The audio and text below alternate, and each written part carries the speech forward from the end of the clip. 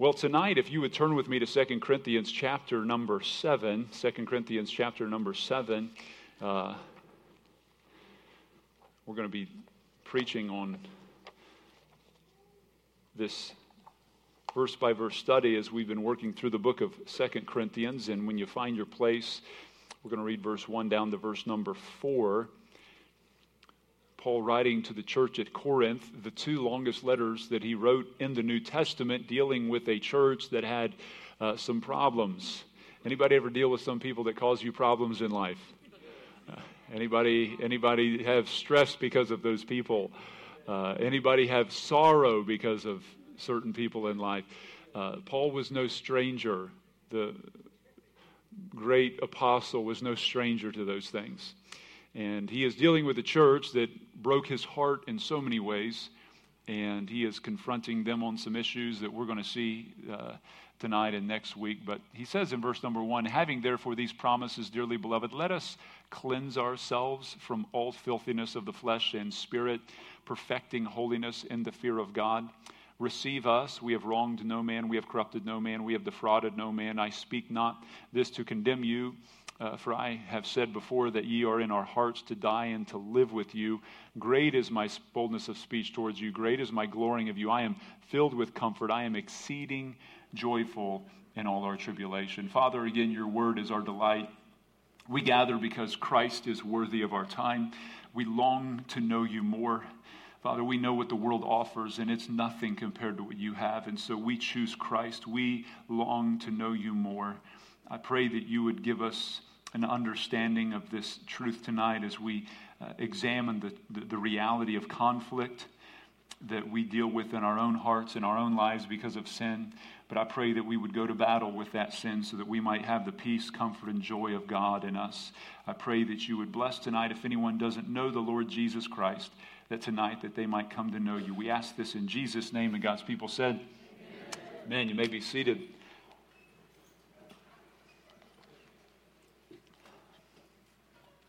Well, here in 2 Corinthians 7, Paul is concluding his thoughts that he was speaking about in chapter number 6. It's important to know that page numbers and verses are not inspired by God. So chapter 7, verse 1 really isn't the best place really to have a page break, but that's where it lands, and it's coming actually to a concluding thought from chapter number 6. In chapter 6, Paul was talking about what the Christian world, or the Christian, his relationship to the world. The Christian is not to be yoked to the world. In verse 14, he says, be ye not unequally yoked together with unbelievers, back in chapter 6, verse 14. And then he launches into 5 questions to show why we should not be yoked to the world. And being yoked, if you think back to the what Carl told us about the Charles Ingalls days, did you ever learn who Charles Ingalls was? Yes, Pastor. Okay, no. Last Wednesday I said, raise your hand if you don't know who Charles Ingalls is. And he raised his hand up. How is that possible? How is that possible? So we prayed for him.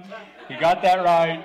And now we can move on with the service this evening. So, but in those days they would have oxen, mules even, and they would have a wooden device that went over both animals that locked them together. It joined them so that two would become like one. And this harness is what Paul is talking about, that we are not to harness ourselves, to connect ourselves in a binding way to relationships in the world that restrain us and restrict us. And he launches into 5 questions to show why you shouldn't do that. And in chapter 6, notice in verse 14, he goes on to say, after he says, don't be unequally yoked with unbelievers, he said, what fellowship hath righteousness with unrighteousness? What communion hath light with darkness? What concord hath Christ with Belial? Belial is another word for Satan to the Jews. Or what part hath he that believeth with an infidel or an unbeliever? And what agreement hath the temple of God with idols? For ye are the temple of the living God. As God hath said, I will dwell in them, walk in them, and be their God, and they shall be my people. So after he asks these questions, as we saw last Wednesday, he concludes them in verse 17 by saying, wherefore come out from among them and be ye separate, saith the Lord. So don't yoke yourself, but rather be separate, and touch not the unclean thing. And he said, I'll receive you, and I'll be a father unto you. You shall be my sons and daughters, saith the Lord Almighty. And so here the great invitation has been given by our Creator to separate from the world, to not yoke ourselves to the world. Now, we saw last Wednesday that this not yoking ourselves to the world doesn't mean isolation from the world. We are not to separate in the sense that we don't have anything to do with people in the world or the world itself. The Bible tells us we are in the world, but not to be of the world. We are to go into the world to evangelize. And so we talked about yoking ourselves to the world really carry two concepts. First, a yoke would refer to something that was not easily broken. It was like a permanent binding. So don't get into any relationship that permanently binds you. That's why you should never marry an unbeliever. Christians are because that would yoke you with an unbeliever, and the Bible tells us not to do that. Paul talks about that also in the book of 1 Corinthians chapter number 7, that you should only marry people in the Lord. So if you're not to marry an unbeliever, who should you not date? Yeah, you shouldn't date an unbeliever. So should you let your children date unbelievers? Is it important to make sure that you set before them the priority to well, I want my kids to be happy. Better that they're holy than happy. Better that they line themselves up with truth. And as a pastor for 20 years, I've counseled people who've been in unequally yoked relationships, and I can tell you the heartache, because who you love most, they do not love. Who you want to serve, they don't want to serve. You want to give your time and energy and life into the one who gave his life for you, and they are not about that, and it creates a great tension. And so, second mark of a yoke we talked about was someone who constrains you. If you're yoked as an oxen, you become one, like you go where they want to go. It yokes you, it binds you together, and Jesus is to be our Lord. We're not to be in some relationship that causes us to be forced into doing things that would not please the Lord. So again, don't isolate from the world, but have biblical separation. Now in chapter 7, and I would say this, I went to public schools. And I personally enjoyed the opportunity to go to public school to evangelize. There were some things I know that public schools have digressed over the years. We have some great teachers that are part of our church, even principals, part of Lighthouse, and I praise God for Christians that are in that environment. Amen. What a blessing. We need to pray for them. But when you start standing up and living for Jesus, it's not you that will want to separate from them so much as they won't want to be around you. Anybody know what I'm talking about? I quit being invited to the parties, man. I was like, it don't matter if I was a captain on a team or not, man. They're like, yeah, we ain't going to invite Josh. He's going to ruin the party. He'll come with this Jesus stuff, man. The whole party gets ruined. So just you take a stand at work. You share Christ. It's not being obnoxious, not being in people's face. You're not at work to evangelize. You're work there to work. But Christ should be so evident in your life that it would just fumigate off. It would come off of you in your life, in your work ethic, and in your lips. And so there needs to be a biblical separation, and that's what that would refer to. Now in chapter 7, Paul launches into confronting sin in two different places. I thought I could get through this in one sermon, but I found myself I was going to preach the whole chapter tonight, and I thought I didn't want to do that to you. I had mercy upon you. Okay, I thought I want to be gracious to this dear flock of God's people, and so we're going to break this down in at least two sermons. So we're just going to go through like one verse tonight. Is that okay? Is that okay? One verse?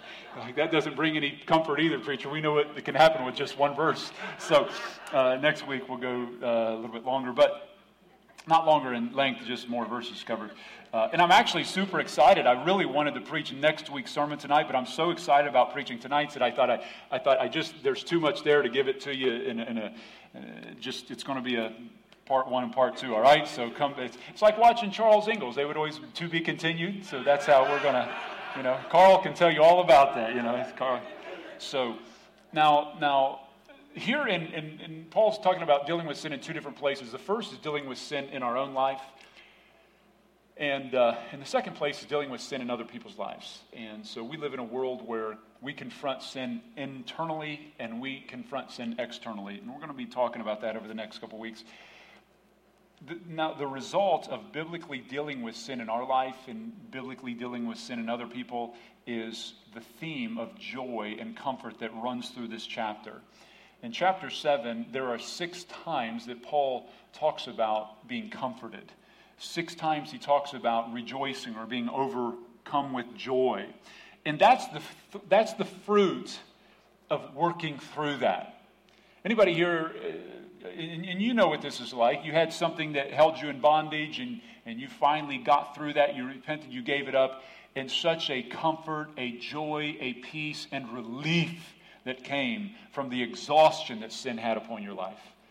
And you ever had that relationship where there was tension, there was anxiety, there was pain, and some sin had been committed, but you went and you worked through that in a biblical way, in a loving way, in a gracious way, in a clear way, and it created reconciliation, and it brought such peace and joy. You said, praise God, there's no longer the tension, there's no longer the anger, there's no longer the animosity, and that's what we find in chapter 7.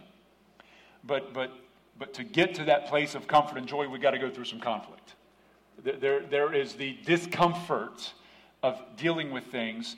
And I fear that we're living in a day when people don't want to deal with sin internally and they don't want to deal with sin externally. We're in such a gadget age. You know, I'm just going to text them. Has anybody ever found, this is probably somewhat of an honest question, but that you've ever been able to work through a big conflict just through texting? Raise your hand if you've ever been able to do it. Raise your hand if you found it usually makes it worse. Look around. That sometimes I'll counsel with couples. And I'm like, so how you guys been conversing? They're like, man, just read this text. I'm like, I'm not reading your stupid text. Sorry. I ain't going to read it. Why'd you type it anyway? I don't want to read it. I mean, yeah, seriously, like, they'll be sitting in the room. They're like, no, just read this passage. And they'll like want to scroll. I'm like, I don't want to read all that. Like, we're both here now. But you need to, I'm like, all right, come on now. So we live in this age where we don't want to deal with internally. We don't sometimes even people, listen, if older folks are doing that now, what do you think the younger folks are struggling with? Right? I mean, there was a day when you used to pick up the phone and call somebody. I remember when texting came out back in my day. I remember when my little brother was all about, man, you got to get these phones, you got to text, man, you got to text. I was like, you're so goofy, man. I said, nobody's ever going to text. I was like, why don't you just talk? Why don't you just call them? A couple years later, I'm like, hey, Jared. He's like the office over from me. I'm like texting. So tonight I want to look at confronting sin internally. This is a big deal. It's a big issue because all of us deal with sin. All of us deal with ourself. Every day we wake up, entropy not only affects the external life, but it infects our bodies. And entropy is really, in a spiritual sense, real as well. We are. If you are not actively seeking Christ to grow, your spiritual life doesn't stay plateaued. Anybody know what I'm talking about? You will be on a natural decline. So your spiritual life will be on a natural decline unless you put positive energy into it. So the law of entropy, second law of thermodynamics, lets us know that everything is wearing down unless you put positive energy into it. Entropy is what your house looks like if you do nothing to it for a day or two, right? It wears down. Kids have destroyed it. Entropy is what you look like in the morning after going to bed. So you got to put some effort into that thing to, that body to improve that look. So our spiritual life is the same way. Now, I want to start off by looking at the call of God to eternal comfort and joy. The call of God to eternal comfort and joy. We live in a world that seems to ever be increasing stress. Pressures seem to rise. We have immorality. We have financial issues. We got economic issues. We have societal problems. People have pressure at home, at work. I pray that when you come to church, that this will be a place where you get some relief. I really do pray that when you come to Lighthouse, that you feel like, man, I feel like it's a safe place.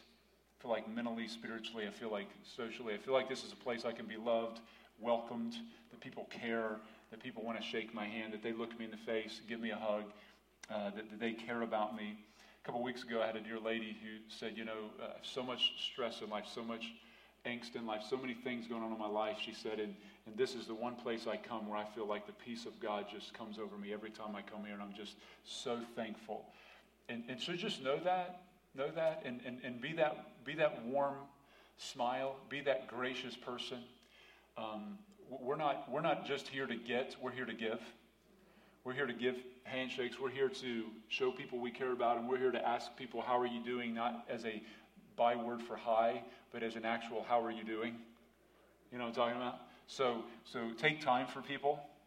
God wants your life to be filled with peace, friend. He wants you to have comfort and joy. He does. He doesn't want you to be filled with turmoil, heartache, stress, worry, anxiety, and worldly fear. 2 Corinthians chapter 1, Paul launches this book by telling us in 2 Corinthians 1 verse 3, "Blessed be God, even the Father of our Lord Jesus Christ, the Father of mercy and the God of all comfort, who comforted us in all our tribulation, that we may be able to comfort them which are in any trouble by the comfort wherewith we ourselves are comforted of God." So God is a comforting God. And 6 times this chapter, Paul speaks of the incredible comfort and joy that God brought him in verse 4, verse 6, 7, 9, 13, and 16. So not only does God bring comfort, but he brings transcendent joy. It's joy that the world doesn't get. We serve a God who has graciously chosen to love us. And he's offering to us himself. We get God is the gift. This is Psalm 16:11, right? That in his presence is fullness of joy. At his right hand are pleasures forevermore. So God has created man with this capacity called joy. We're able to experience this sensation on the inside that, and joy is not happiness. Joy is a deep-seated confidence that even when you're in the midst of trial, that the end will be fantastic. That you know that God is sovereign. Sovereignty is the peace that you rest upon. It is the pillow for your head in the time of trouble. Joy is a gift of God. You don't receive it from the world. The world can't sell you joy. All the world can give is happiness based on happenings.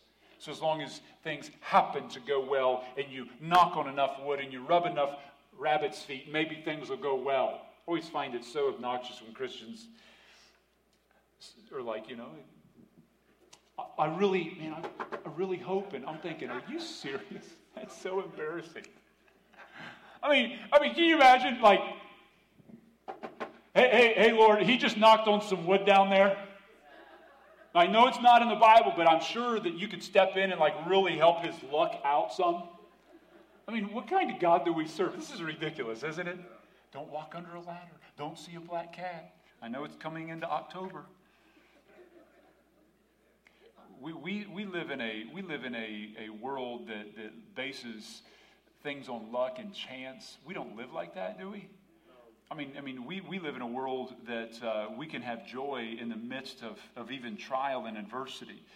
Joy is a gift. It's not based upon the world. It's based on God. Joy is a vertical gift, not a horizontal gift. Therefore, joy is not temporary because joy is based on God. And since God doesn't change, our joy doesn't change.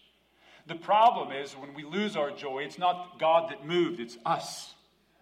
We've looked somewhere else to sustain that. We bought a lie. The world sold us something intellectually, physically, thoughts, and we grabbed that and we thought, that's going to be the place of comfort. That's really going to give me joy. That's going to give me really peace. You know why people smoke themselves to death or drink themselves or any other kind of addictions or pill themselves? You know why they do that? Because they think that's going to give them the peace they're looking for. That's going to sustain them. And God says, you just keep lining up your happenings, trying to dictate your happenings. Jesus declares he desires for us to have full joy. John 15:11, he says these things, and this is the day before Jesus dies. He says, these things have I spoken unto you, that my joy might remain in you, and your joy might be what? How much joy do you think Christ has? And if he gave us his joy, how much joy do you think we could have? And it sustains. It never goes down. And that's why Galatians 5:22, what's the fruit of the Spirit? Fruit of the Spirit is love, joy, peace. It's all of the gifts that the world doesn't know how to give. Joy is not destroyed through trials. Jesus said, blessed are you When men revile you, persecute you, say all manner of evil against you falsely for my name's sake, rejoice, be exceeding glad. Paul sang while he was in a prison cell. So joy is a gift from God. Comfort is a gift from God. And that's why Paul says in 2 Corinthians 7, verse 1, he says, having therefore these promises. Having these promises. What promises? It's the promises he just spoke about in verse 16 through 18. In verse 16, God says, I will dwell with you.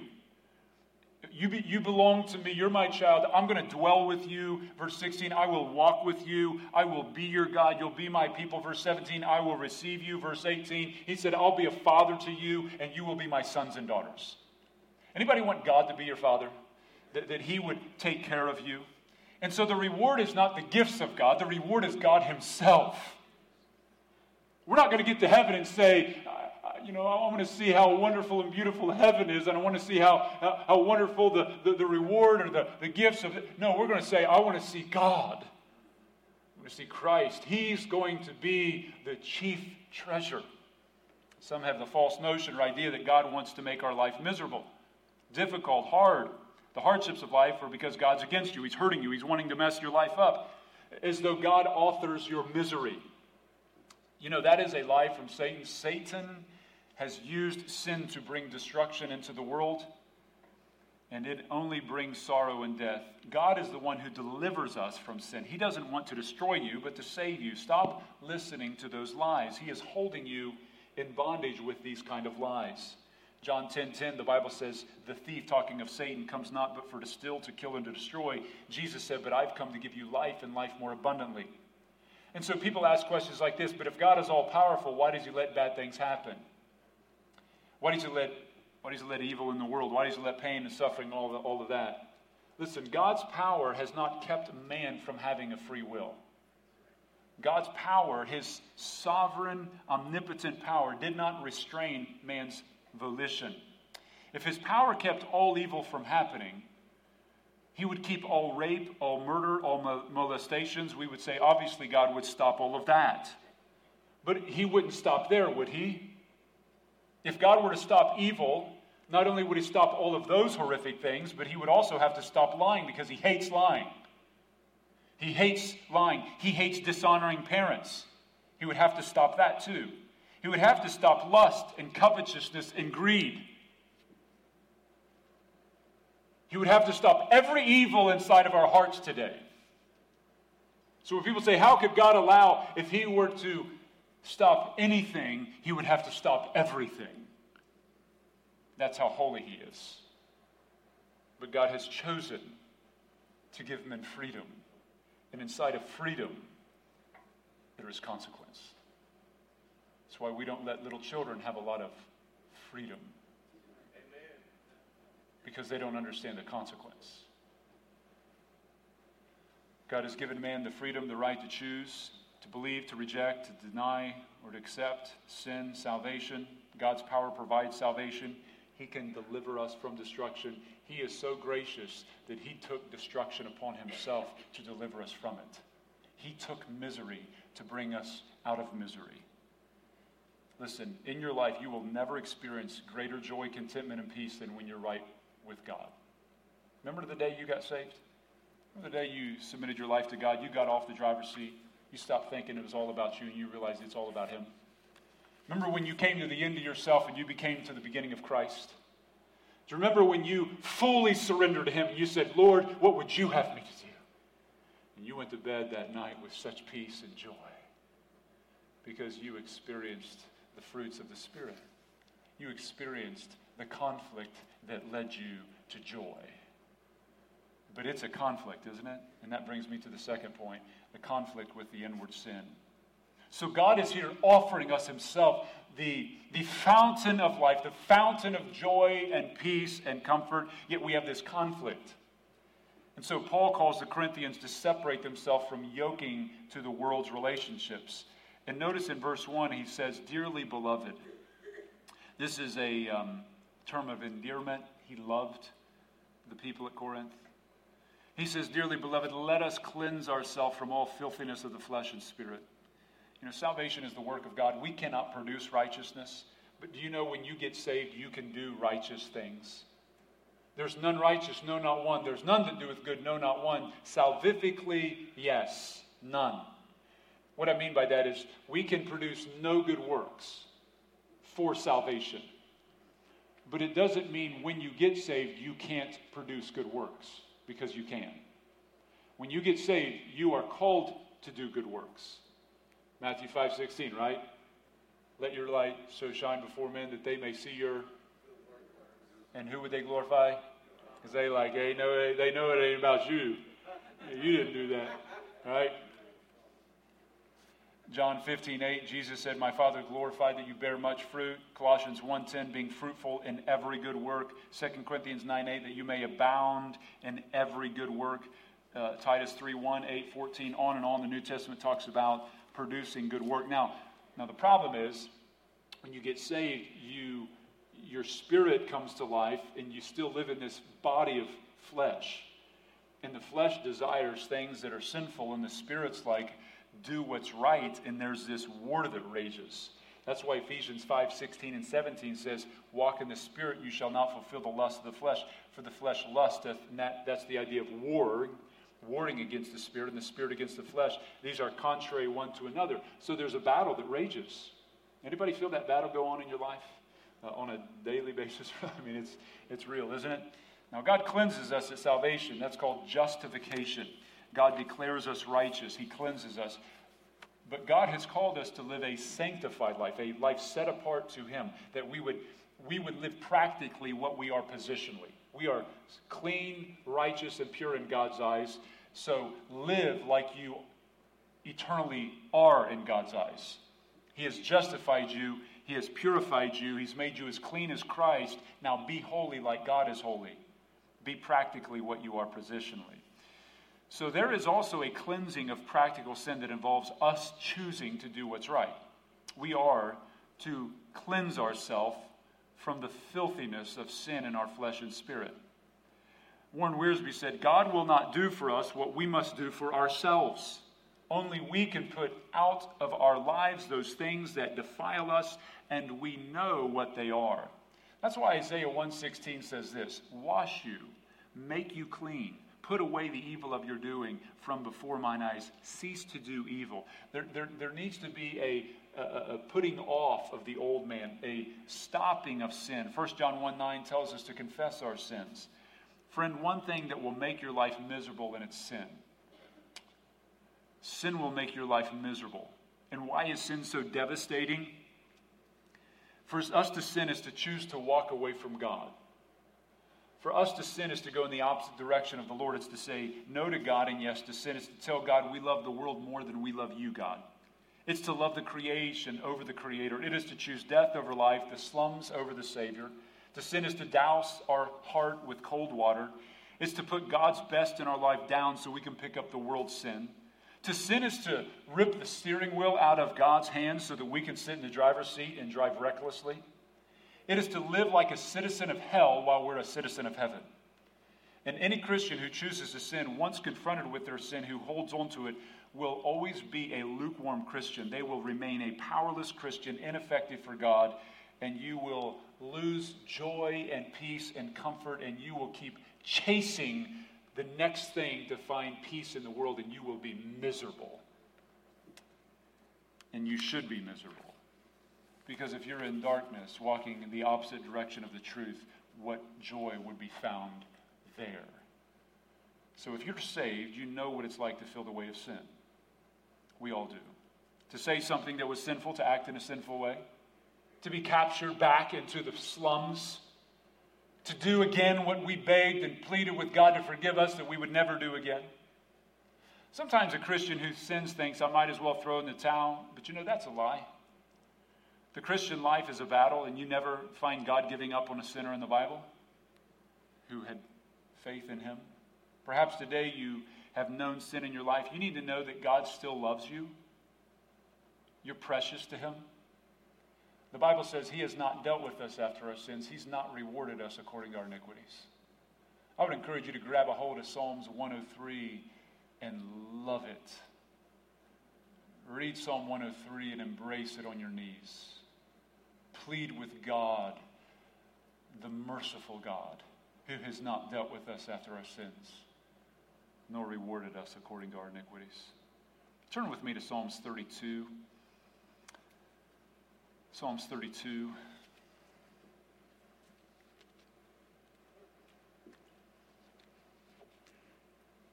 There are some psalms that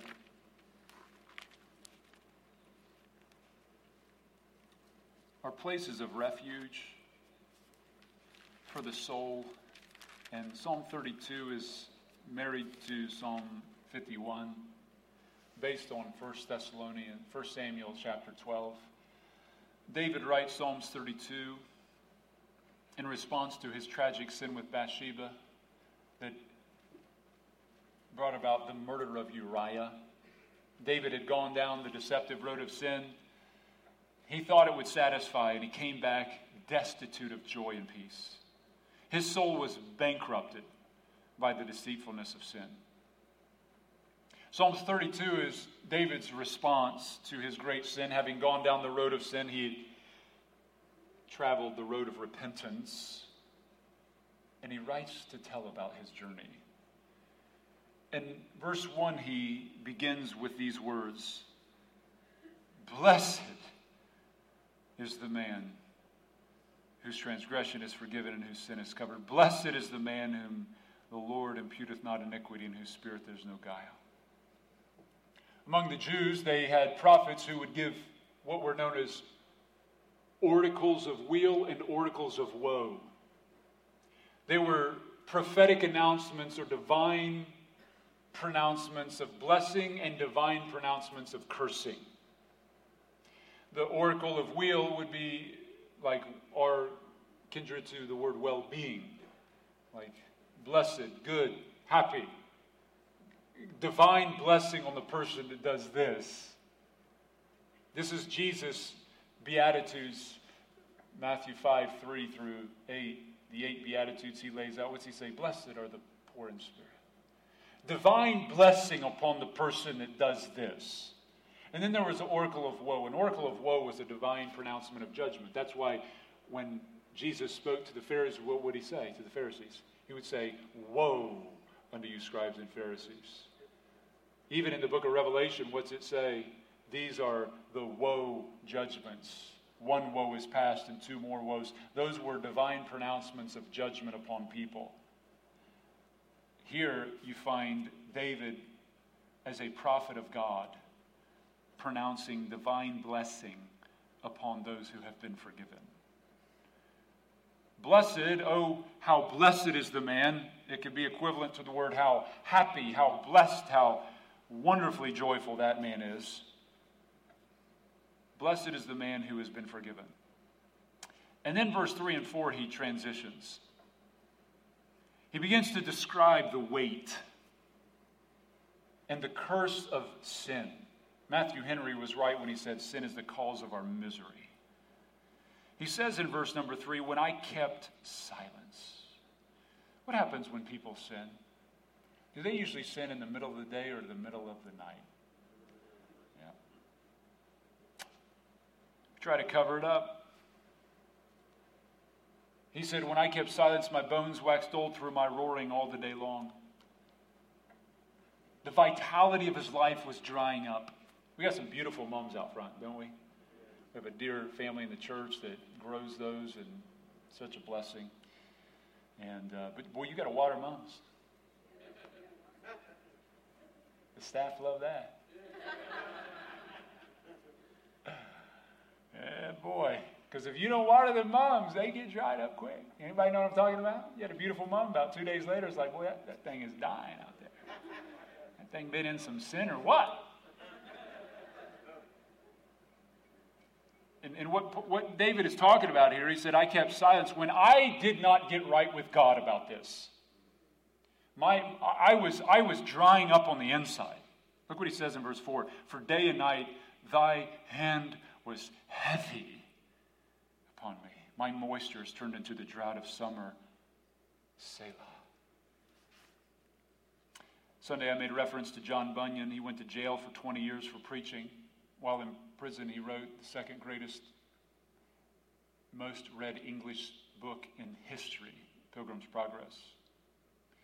In the very first paragraph on the first page of Pilgrim's Progress, Bunyan pens these lines as he pictures the unforgiven sinner who reads God's words and he sees his sin.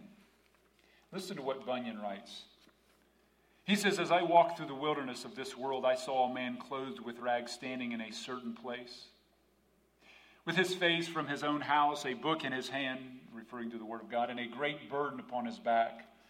I looked and saw him open the book and read therein, and as he read, he wept and trembled, and not being able no longer to contain, he brake out with a lamentable cry, saying, 'What shall I do?'" I think it's a grace of God that keeps us from seeing how wretched our sin really is. Anybody ever feel beat down by your sin?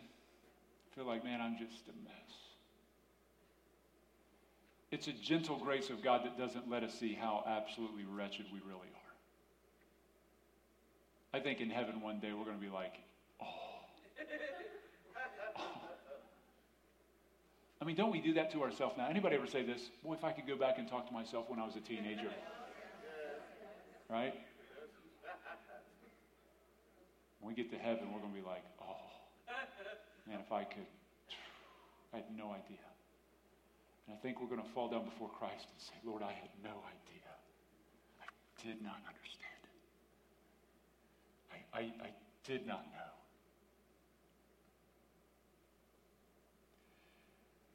Psalms 38:4 says, "My iniquities are gone over my head. As a heavy burden, they're too heavy for me."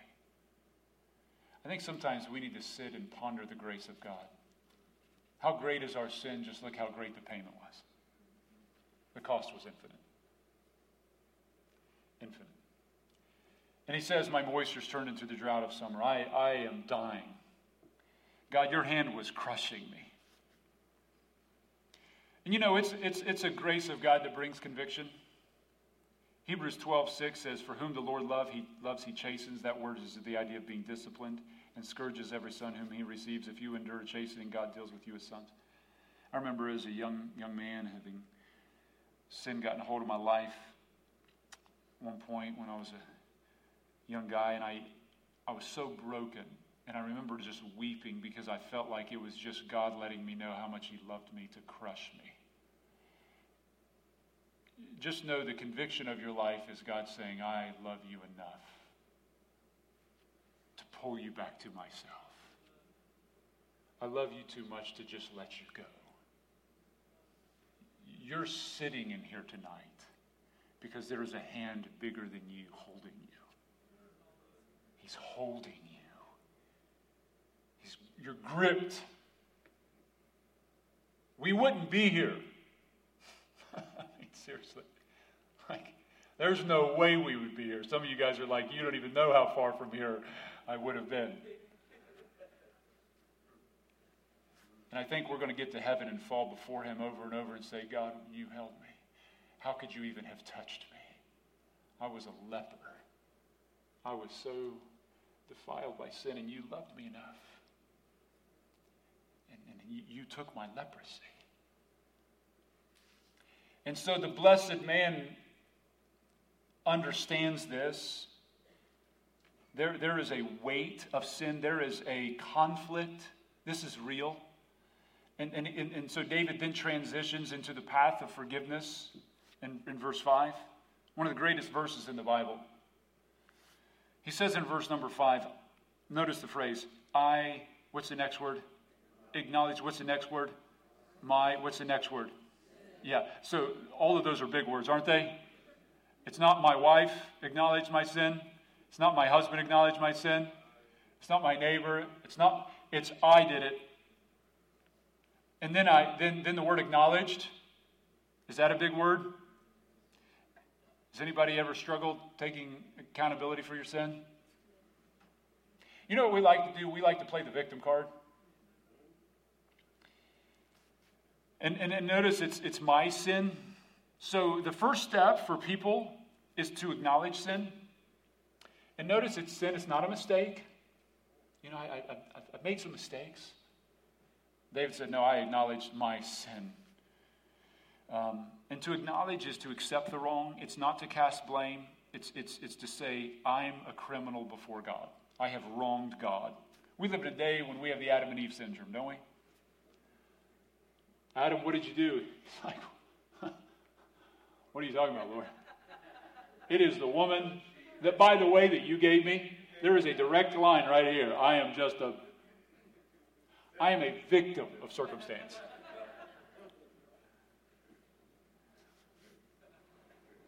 When God says, what have you done? We always like to shift the blame, don't we? Well, the only reason I said that was because oh, okay. I think you're going to stand before God one day and he's going to treat you totally different than he did Adam. I think he's going to say, you know what, I understand. She's a mess. Is that what you think he's going to do that? No, I don't know how you put up with her all these years. Wives, you think, I mean, look at this guy. I mean, obviously you had the right to behave like that to him. I mean, you think, teens, the parents, the neighbors, and all of that? No. Pride will never admit it's wrong, ever. When somebody's struggling with pride, if they've gone more than a month or two without saying, I'm sorry. If the words, I'm sorry, have not uttered out of your mouth in the last couple months, there is a problem with pride in your heart.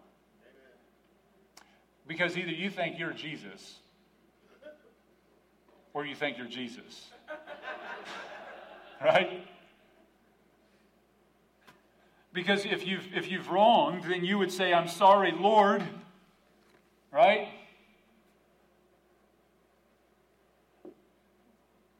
Well, God's forgiven me of my sin. Well, you need to be sorry for your sins every day.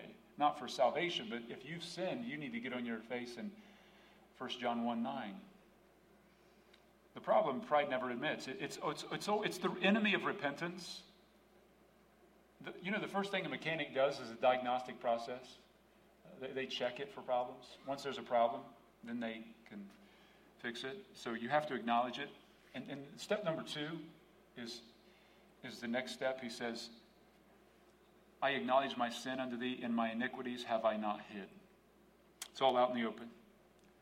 Getting real with God time. Psalm 51:6, David said, the parallel account of Psalm 32, he says, behold, thou desirest truth in the inward parts, and in the hidden parts thou shalt make me to know wisdom. The broken part of the sinner, and we've seen this. I know some of you folks in here, I know who've ministered to different people, from Leslie to folks all across this room, Phil and Nick, all these. When you deal with somebody, they've gotten it. When they stop defending their sin and they say, you know what, this is exactly what I did wrong. And they stop playing games, they stop deferring blame, they just become bone deep honest. It's just, this is what it is. And they get real. And until you get real on the inside, you're just going to carry it around, because pride and repentance do not coexist. David was slain by God. Pride was slain. David's pride was slain by God. And it was the crushing weight of that. I mean, if it wasn't for God's grace, we would read a Psalms 32 about the Apostle Paul. Anybody thankful Paul didn't fall into Psalms 32 type of situation? Maybe that thorn in the flesh kept his pride from swelling up to getting him into this situation. Psalms 139, 23 and 4, David said, search me, O God, know my heart, try me, know my thoughts, see if there's any wicked way in me, search me on the inside. Have you come to the place where you no longer want to hide your sin? You're just done with hiding anything. What in your life do you know you need to repent of tonight? You know that God would not be pleased with. You know that sometimes people say, well, God understands. We're just human. He understands. What sins have you allowed to come in your life? Sin can creep in so easily. Covetousness, unthankfulness, wastefulness in life. Let me say this. My heart has been burdened over the lack of Bible reading that Christians do. I think it's a travesty. I think it is a grave sin. I think when the Bible says study to show yourself approved unto God, and you have Christians that have been saved for years and they can't quote the first verse, they can't tell people answers from the Bible, you have wasted time. what are you doing with your time? I would delete social media immediately. I would delete it. I would rid my life and plead with God to forgive me for wasting the one life that I have. And there is no repeats. I'm not going back. I can't get it back. Once you live, it's done, it's over. Find the one great thing that matters in life and give yourself to it. I'm like rambling in my mind thinking as we go into the new year, God, is there something we could do to get Christians in the Bible, like a back to the Bible theme or something? It sorrows my heart. I was talking to a missionary yesterday. I was at a meeting in Canton this week, and he's over in Cuba, and they're seeing revival breaking out in Cuba. Is that amazing? Incredible. He was just there last week. 17 young men surrendered to the ministry. Baptized 7 people last Sunday. I said, is it hard to come back to the States and minister? He said, it's very hard. He said, they're so hungry. Hide nothing, thirdly. And then he says this, and I said, I will confess my transgression unto the Lord. Just because you realize what you're doing is wrong doesn't get you to forgiveness.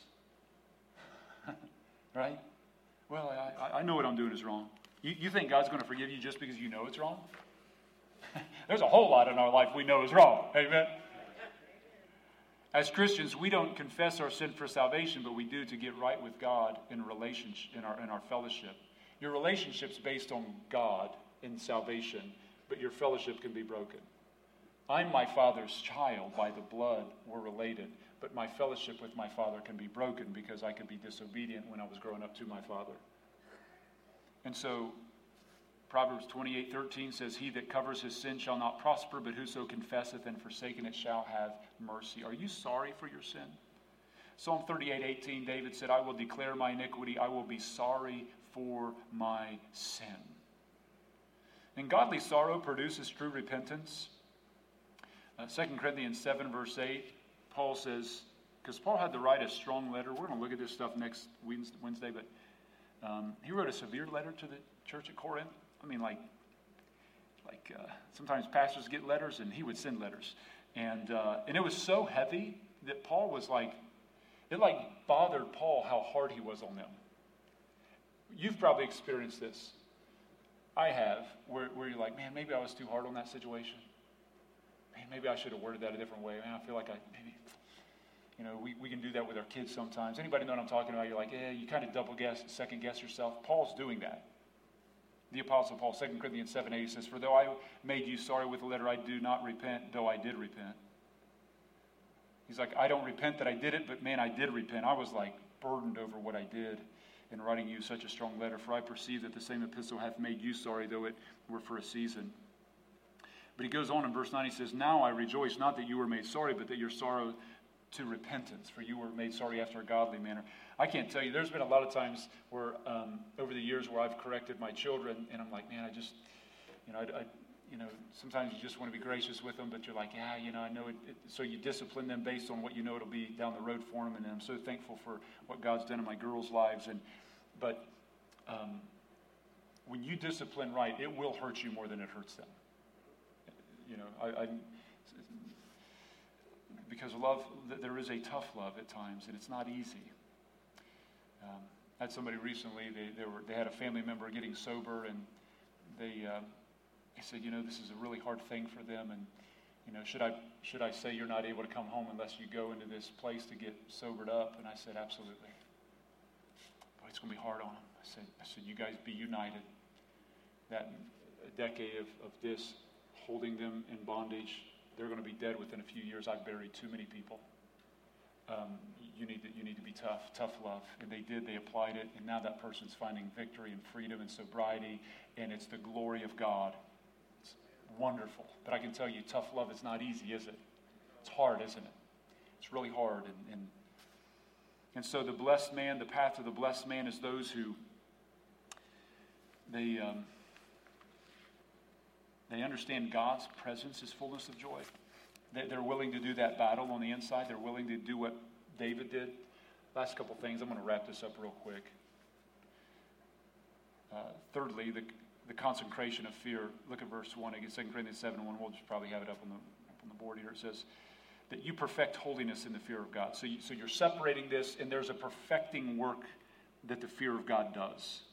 The fear of the Lord produces, and I like how one man defined the fear of the Lord. He said, the fear of God is not a shaking fear, but a holy fear, a reverential fear, and awe of God's majesty. It's a filial fear or family fear of God. That if you loved your dad and you respected your dad and mom, there was a level of fear that you're like, I wouldn't say that to my mom. I wouldn't tell mom. Like if my dad said, hey, take out the trash, I'd say, do what? Y'all know what I'm saying? Like, I wouldn't say that to my dad. I would never have said that to my dad. I wouldn't have said that to my mom. She wore heels, and she has tattooed me before with those things. So there is a type of fear that's not a getting abused fear. I'm not talking about that. I'm talking about a honoring fear, a respecting fear. And it says, the fear of the Lord, perfecting holiness. Perfecting is a present tense verb. It's talking about like it's continual. It is a process. It's not an arrival in this lifetime. It's a process of perfecting you, and holiness is the goal. And so fear of God will purify your life. Proverbs 8:13 says, the fear of the Lord is to hate evil and pride and arrogance in the evil way. Proverbs 16:6 says, by the fear of the Lord men depart from evil. And Romans 3:18 tells us, after it cataloged all the sins of man, it says the reason they continued to sin, it says because there was no fear of God before their eyes. And so there's got to be a stirring up in your heart of the fear of God. And I can tell you, you'll get the fear of God when you spend time with Him, when you spend time in His Word, study Psalms 32, Psalm 51, understand God's chastening grace that can bring you where He wants you to be, but don't be brought under chastisement unnecessarily. Come under repentance. I just have to conclude tonight. So, number 4. There's always so much more. That's why we're only doing one verse tonight. So, but the 4th is the culmination of joy and comfort. Back in 2 Corinthians 7, verse number 4, just as a concluding verse there, he says, great is my boldness of speech towards you. Great is my glorying of you. I am filled with comfort. I am exceeding joyful in all our tribulation. And we're going to cover verse 2 through 16 next time in a run through. Yeah, but we'll see by faith, But here Paul says, I'm filled with comfort. I'm exceeding joyful. That word exceeding joyful, it's a compound word in the Greek. It's like hyper. Huperperesuo is the Greek word. It's like joyful on steroids. Like, it's only used one other time when it says, where sin abounded, grace did like super and above abound. He's like, I am super overjoyed. Like, this is an overwhelming joy. Why? Because he dealt with sin. When sin is dealt with on the inside, and when sin is dealt with in those people at Corinth, joy and comfort, communion with God. Psalms 1 verse 1 says, blessed is the man that walketh not in the counsel of the ungodly. The first thing the blessed man is known as when Psalms opens up is what he doesn't do. You're blessed when you stop doing these things, but your delight is in the law of the Lord. You want the culmination of joy and comfort. You get right with God, and He will fill you. And so, God invites you into His presence tonight, to embrace Him, to be right with Him. He wants to walk in us, to be our God. We are His sons and daughters. He says, come out from among them and be separate, saith the Lord. But the lie of sin comes along and says, I have something better. The serpent's still offering the bitter fruit. Eat of this. I know you're in paradise, but your paradise isn't good enough. I have more to offer you. It's the lie of instant gratification. It's credit card living, but the payment comes. Sin desires to yoke you and me to the world, to bind us to sin and to control our lives. Friends, come out and be separate, not isolation, but separation in a biblical way. And you know how David concluded Psalms 32? Listen to what he says here. This is a man who understood. He said, many sorrows shall be to the wicked, and he that trusteth in the Lord, mercy shall compass him about. Be glad in the Lord and rejoice, you righteous, and shout for joy, all ye that are upright in heart. I can tell you what, you want to go to bed with a good, joyful, comforted spirit? When you're right with God, there is nothing better than laying your head on your pillow and knowing that if you stood before God, you're right with God. Who wants to go to bed and God looks down and says, you're right where I want you to be?